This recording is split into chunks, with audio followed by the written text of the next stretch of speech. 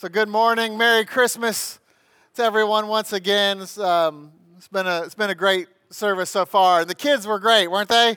Let's give them a...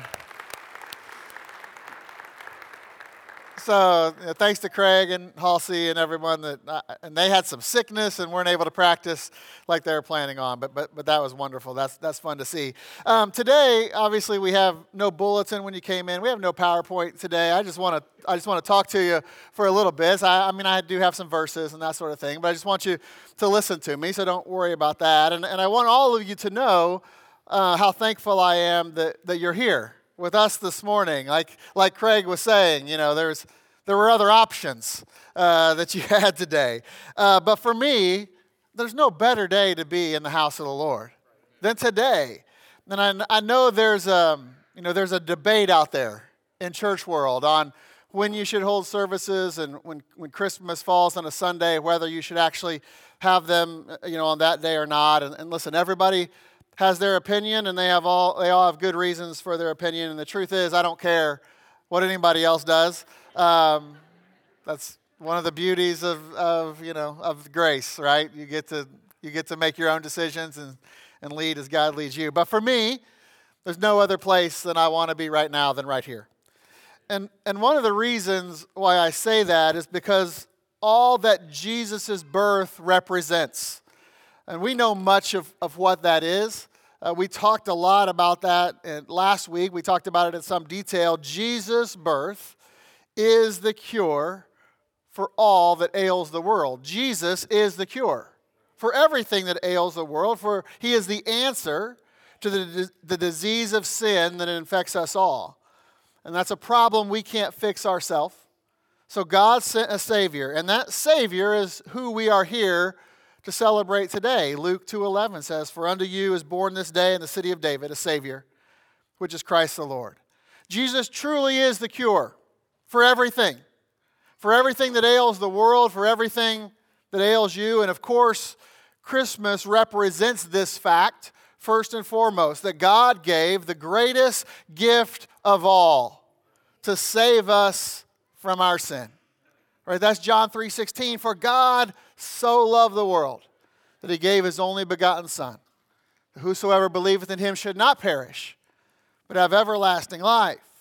And that is the heart of the gospel of Jesus Christ. And God sent his Son to save us from our sins. And so you need to know this morning that if there's never been a time in your life that you accepted the sacrifice of Jesus Christ, and what better day than getting saved, placing your faith in Jesus, than on Christmas morning?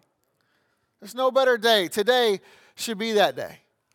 But I also don't want you to miss the fact that God chose the family structure as the means by which he brought the Savior into the world.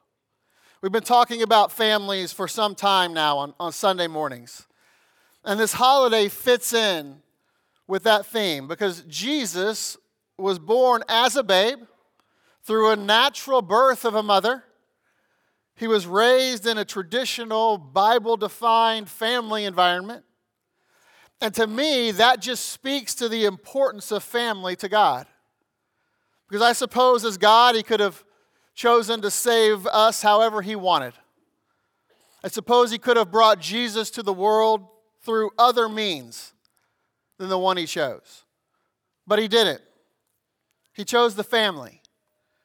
And again, I think Christmas points us to the importance of that.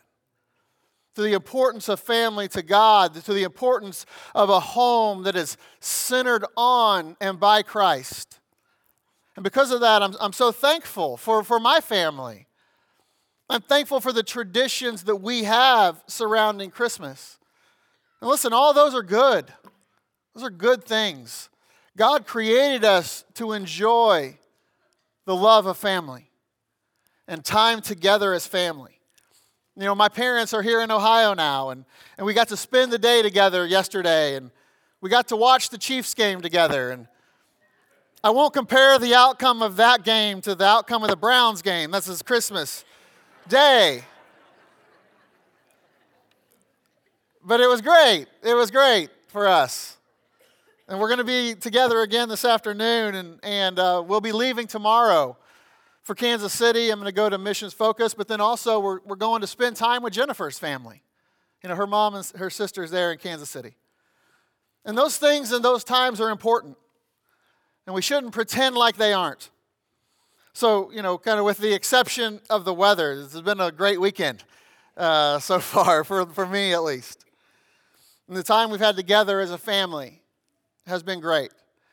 And I want you to know that I'm also so appreciative and I'm so thankful for this church family and for all of you. I mean it from the bottom of my heart when I say that this is the best church in the world. And I know that others say the same thing about their church, and that's fine, I get it. They just happen to be wrong. And I love it here. I love what God's doing. I love what He's going to do in the future together with us if He chooses to tarry.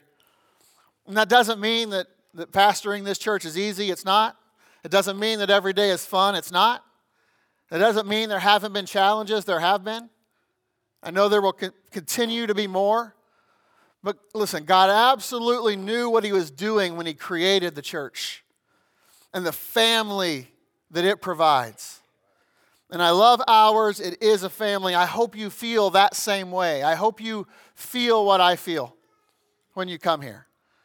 And when I think about family, both physical and spiritual, and when I think about Christmas, it reminds me of a verse that has absolutely nothing to do with Christmas at all. But I love it anyway. And that verse is Mark 5, verse 19. And Mark 5:19 says, "Howbeit Jesus suffered him not, but saith unto him, Go home to thy friends, and tell them how great things the Lord hath done for thee, and hath had compassion on thee." And the context of that verse of Mark 5:19 is that Jesus has just cast out a legion of demons from a man.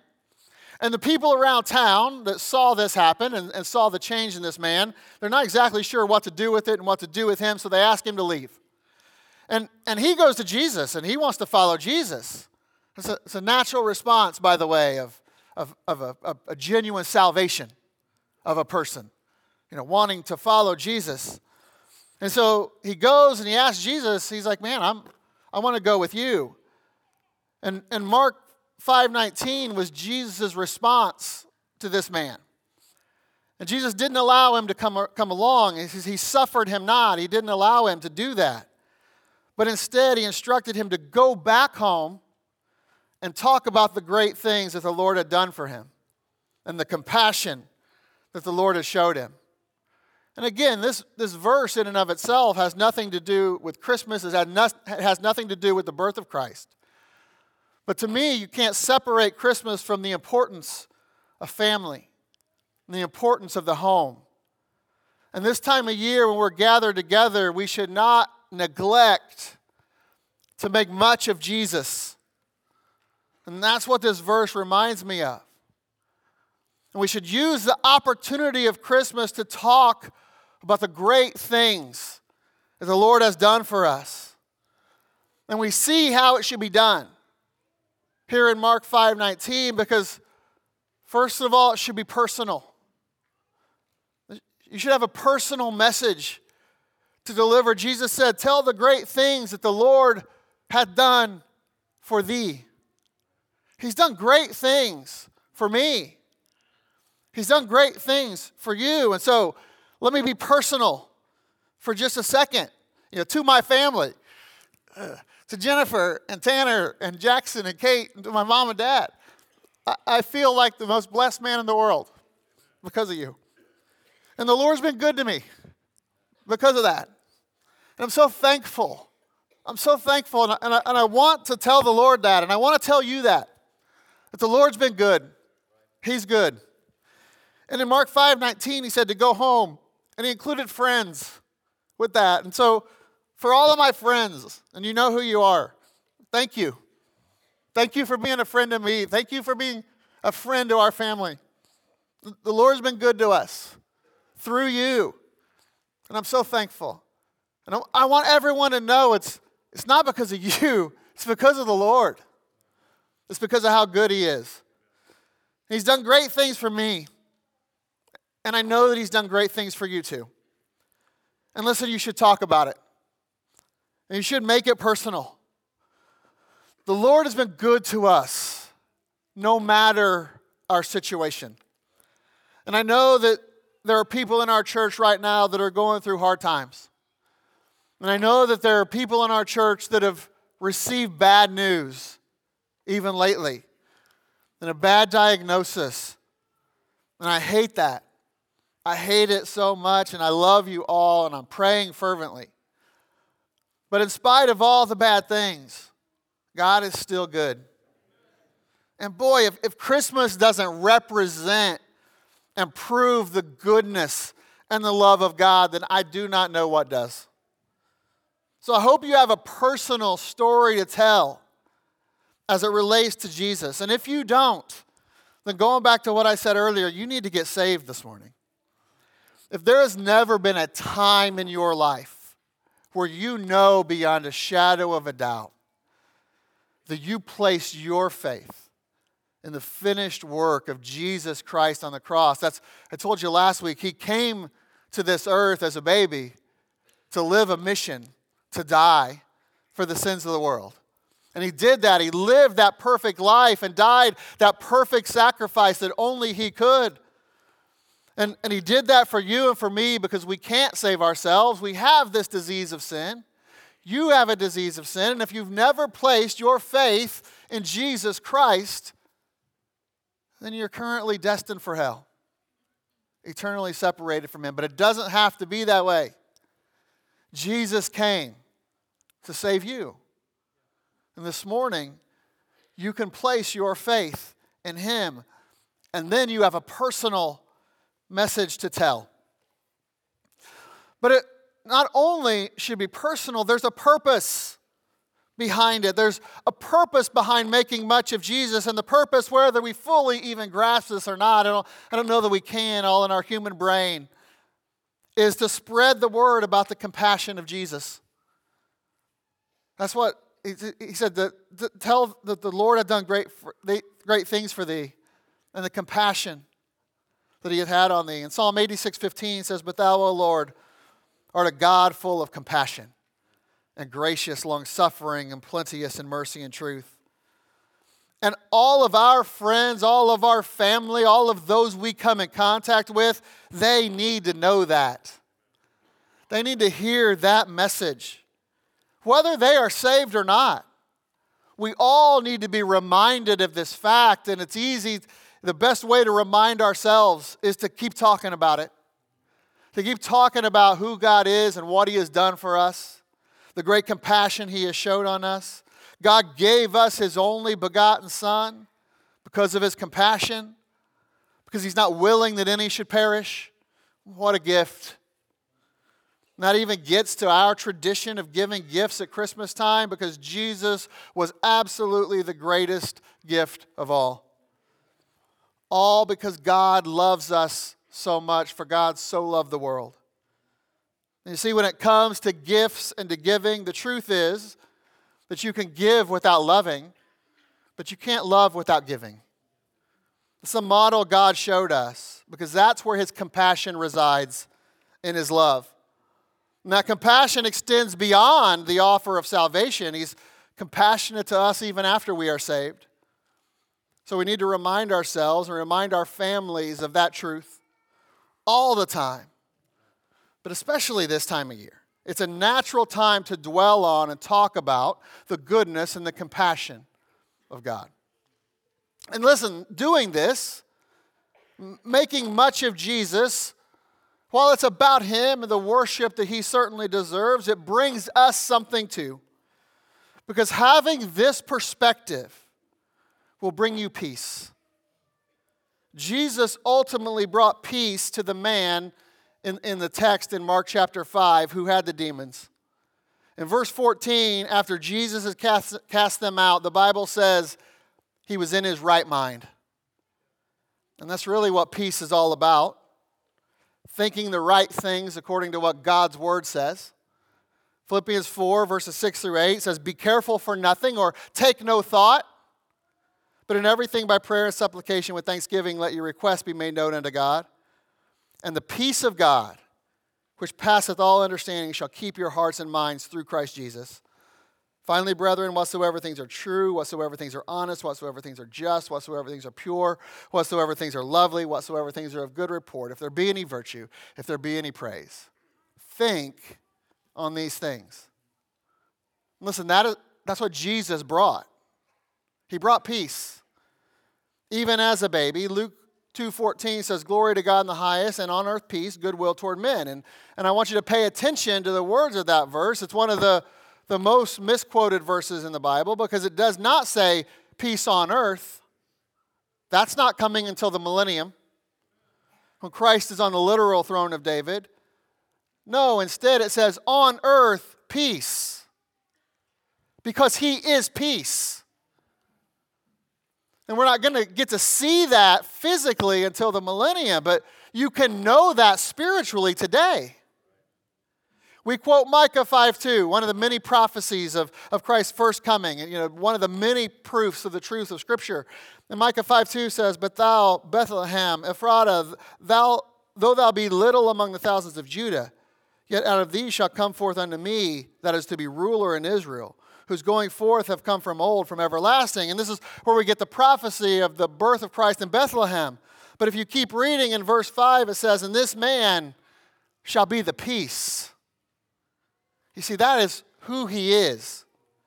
And yet, I'm very well aware that at this time, this time of year, in spite of all of the pageantry, in spite of all the excitement and all the fun, it's also a time that many people deal with depression, they deal with sadness, they deal with a lot of different emotion.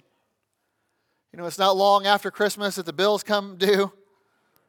Winter sets in. I know it already kind of set in for us this weekend, but you know what I mean. Sometimes people are sad for who's not sitting at the Christmas table this year, and things are different, and not in a good way. And all that is legitimate. All of that is real. And what is supposed to be the most wonderful time of the year, for some doesn't feel that way. But if that's you, I desperately want you to know that peace is still available through the person of the Lord Jesus Christ. Peace is still available by thinking on His Word. It's even a peace that passeth all understanding, certainly all human understanding. It's a supernatural peace that you can have because we serve a supernatural God that loves you and cares deeply and knows exactly what you are feeling. Hebrews 4:15 says, for we have not an high priest which cannot be touched with the feeling of our infirmities, but was in all points tempted like as we are, yet without sin. And isn't that a great thing? That God is there for all of us wherever we find ourselves. Even when we find ourselves in what is supposed to be a happy time and not such a happy place. And because of that, I want to end this service. We're still going to sing. My section's coming to a close here. But I want to end this service just a little differently than normal. And this is Christmas, and this is a family service. And if we may not have anyone do this, and if we don't, it's completely fine. I certainly don't want to put any pressure on anybody. But if we have anyone in our family who is missing the peace that God offers during this time, I want to pray for you. And here's how I want to do it. If you want me to pray for you, I just want you to come forward. And I know you're like, this is weird. Okay, maybe. But I want to pray for you, and I want to know who I'm praying for. If you need peace this morning, if you're dealing with something that's too much for you to deal with, I just want you to come up. Come up now and just line up here. And if we don't have anybody, I'll just pray for you anyway. But if we have anybody that wants to come up here, we're not going to talk about it. We're not going to talk about what you're dealing with in your life. I just want to pray for you. And for a church, I want us all praying together. So if you need prayer for any reason, come forward now. Come forward now and just line up here. And we're not going to talk about it. I just want to pray for you. Do we have anybody like that? No, hey, listen. Praise the Lord. Praise the Lord. Out of the mouth of babes.